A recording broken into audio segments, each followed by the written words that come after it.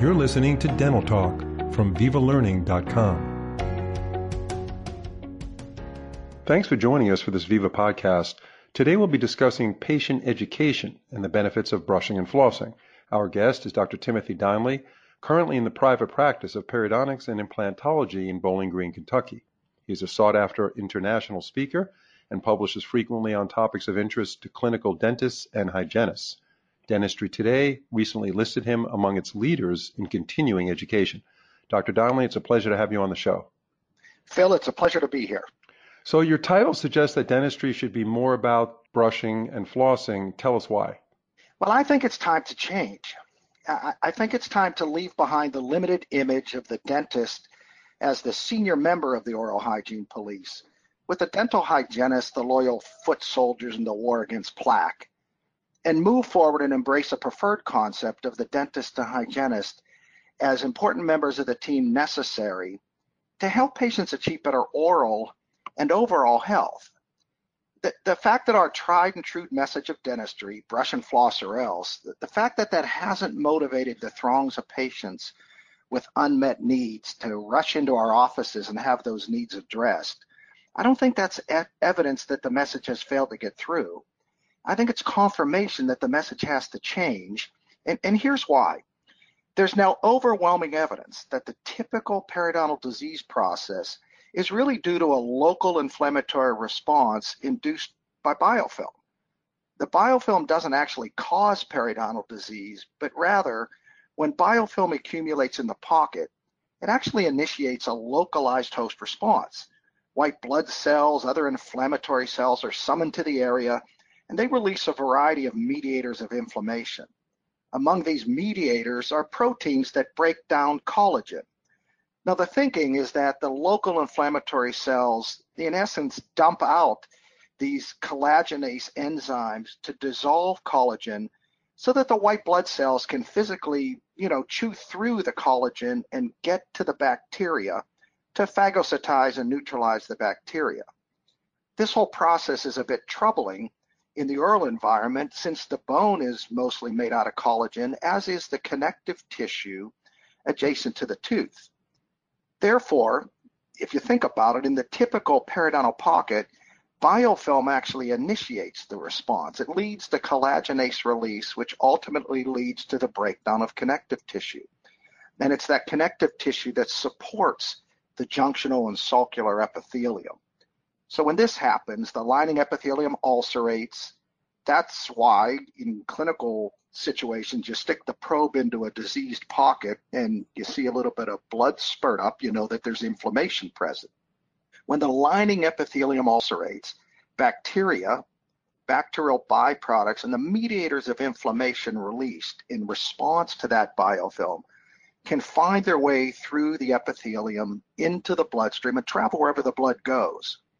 There's now overwhelming evidence that inflammation of oral origin contributes to the systemic burden of inflammation. Medicine squarely focused on the role that inflammation plays in many of the chronic diseases of aging. Things like heart disease, diabetes, rheumatoid arthritis, certain cancers, even dementia.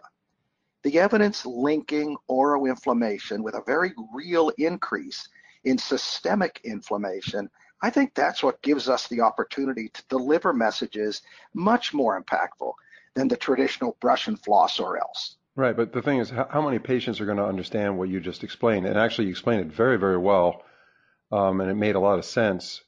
But, the question is, you're saying that the current evidence linking oral and systemic inflammation can help better educate and motivate our patients. How is that done in a way where they're going to understand it? Well, I think that's where the key to the whole thing is. We have the opportunity to really customize better messages. For instance, tobacco users. Tobacco users are well aware of the fact that they're at an increased risk for heart disease. We in dentistry have done a decent job making sure that tobacco users realize their increased risk for gum disease. If periodontal disease is not effectively eliminated and then kept at bay, the existing oral inflammation only adds to their overall cardiovascular risk. And there's certainly compelling evidence to suggest that while periodontal inflammation might not be causative in terms of cardiovascular disease. Clearly, periodontal inflammation contributes to the cardiovascular burden. I think we have the opportunity to tell tobacco-using patients, look, we can no longer monkey around with your oral health. There's more at stake than just the loss of teeth. We need to get you inflammation-free, keep you inflammation-free, since you're already at risk for heart disease and gum disease. And if the gum disease isn't effectively treated, it's only going to make your heart disease worse. You may have to pay out of your pocket treatment in your case that's critical to your overall health. You might actually have to put more time, effort, and money into it. But the bottom line is we have a potential of helping not just your oral health, but your overall health as well. Yeah, so this message has to be disseminated from the profession, right? From the ADA all the way down to the corner dentist. I think it has to be consistent across dentistry. Mm-hmm. I think the dental supply companies, I think organized dentistry, the rank and file dentists, I think everyone has to realize that we can play an important role in patients' overall health by addressing their oral health. And what's the fastest and easiest way to get that done, to get that message where everybody's on the same page and that narrative stays consistent? Well, I think we, being the clinical chairside dental professionals, it has to start with us. And it has to be consistent and uniform. It has never made any sense to me that there are approximately 500,000 dental professionals in the United States. Coincidentally, there are about 500,000 different new patient evaluation protocols. Everyone has their own way of doing it. Mm-hmm. It makes no sense. There should be a preferred message of dentistry. We should make sure that everybody's singing from the same songbook, if you will. So if it's no longer brush and floss or else, as the title stated, what's the byline, the new byline for informing these patients about what they need to do? I think the preferred message of dentistry in this day and age where we now know without question that the mouth is connected to the rest of the body. I think the important thing to tell every single patient that even walks by your office, let alone comes in, is that inflammation anywhere in the body is bad. While inflammation doesn't cause necessarily the chronic serious diseases of aging, medicine is squarely focused on the fact that inflammation of systemic origin is certainly the fuel that drives the development of systemic diseases. So not surprisingly, medicine's focused on eliminating sources of systemic inflammation as therapy to prevent people from succumbing to things like Alzheimer's disease or rheumatoid arthritis or cardiovascular disease. So I think we have a chance to say to our patients, look, inflammation anywhere in the body is bad. The mouth is a source of this exact same inflammation. As a result, don't just come to us to get your teeth clean. You need to partner with a dental professional over your lifespan so that they can periodically determine if any inflammation is present and then do what's ever necessary to not only to get that inflammation to resolve, but then keep it at bay. Because if you do that over your lifespan, it's going to improve your overall health. Dentistry is now a part of overall wellness. Oh, there's no question about it. Yeah, and no, I like that idea of partnering. You use the term partnering because I'm involved with a wellness center, and it's like a wellness coach. This person is helping me personally with certain issues, and this is an ongoing thing. It's not something you go there 3 times, get treated, and you're off to the races. It's a lifestyle change and that kind of stuff. So what you're saying is to partner with the dentist because that professional caregiver can actually provide the services necessary to keep that inflammation, that systemic inflammation down and maintain oral health. Certainly systemic inflammation of oral origin. If you play that out, indeed, we in dentistry already play a role in things like, or we should, smoking cessation, nutrition, stress reduction, weight reduction. All of those things play a role in adding to systemic inflammation. It's clear that ongoing coaching is necessary. For instance, patients that have diabetes. Medicine's not done a great job in terms of the maintenance model. Medicine has clearly demonstrated that patients that have diabetes have their sugar regularly monitored do better and cut down their eventual healthcare costs. Medicine is primed to step in there. We already should be playing a role in the diabetic arena because we can affect blood sugar because of oral inflammation. If we can get those patients to not only achieve a preferred level of oral health, but then also to coach them on the cofactors that affect both oral health and blood sugar, like nutrition, like exercise, like diet, all of those things are going to make a difference beyond us just helping them in their mouth. Right. But so this should be taught to the dental hygienists, of course, the dentist too, but the dental hygienists, they're going to inform the patient about what you're talking about and get them on a program that keeps them healthy orally so that we don't have these exacerbations with systemic inflammation coming from the mouth. I truly believe that the most important healthcare provider that a person can partner with to ensure their wellness for their entire life is a dental hygienist. Mm-hmm. Right, now, okay. That's a dental hygienist who's actually fulfilling their responsibilities. That is not just cleaning teeth, not just teaching patients to brush and floss, but monitoring patients over a long-term basis for both above the gingival margin and below the gingival margin inflammation, making sure that inflammation is eliminated and then kept at bay, along with counseling patients on the lifestyle changes that improve both periodontal and overall health. That's an important part of wellness. Mm-hmm. Yeah, for sure. So you take a priority patient approach. Who are the priority patients? Can you tell us more about that?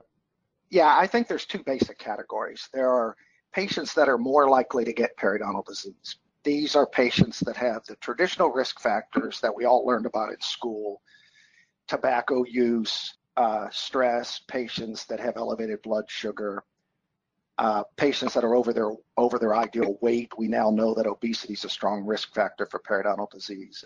That alone, if patients are more likely to get periodontal disease, it means they're more likely to contribute to their systemic inflammation. So that's one arm of priority patients. The second is patients in whom it's more important to eliminate periodontal disease. And these are patients that already have the risk factors for the potentially affected systemic diseases or have the systemic diseases themselves. Now, what that really boils down to in clinical practice is when tobacco users come in, patients over their ideal weight, patients with elevated blood sugar, postmenopausal females, patients with rheumatoid arthritis, patients with a family history of dementia, patients with sleep apnea, either diagnosed or undiagnosed, patients with elevated stress. We put these patients on a more aggressive track of treatment because there's more at stake. They're more likely to develop oral inflammation, and if they do, it can have consequences far beyond the mouth. Yeah, no, that's very, very important. I wonder how many dental offices are actually doing that, because that's a fantastic approach, this priority patient approach. And I'm wondering how many dental hygienists are actually informing the patients about the risk factors that you're talking about today. You know as well as I do, everything, it takes so long for change to happen. But clearly, this is the preferred approach to, instead of giving everyone the buff and shine, bite wings of fluoride treatment, to realize if a patient's a priority patient, to understand what the desired outcome is and aggressively give the patient the best chance to get to that desired outcome. Right, for sure. And again, it has to start at the schools. Dental education, dental hygiene education has to include this. And the curriculums at the schools are packed right now. They need to probably take something out to add this in. Or if they do have some classes on this systemic inflammatory link to the oral environment, it's probably not a lot. And they need to really emphasize it more. It's an interesting journey. Dentistry got all excited with the quote-unquote oral systemic link.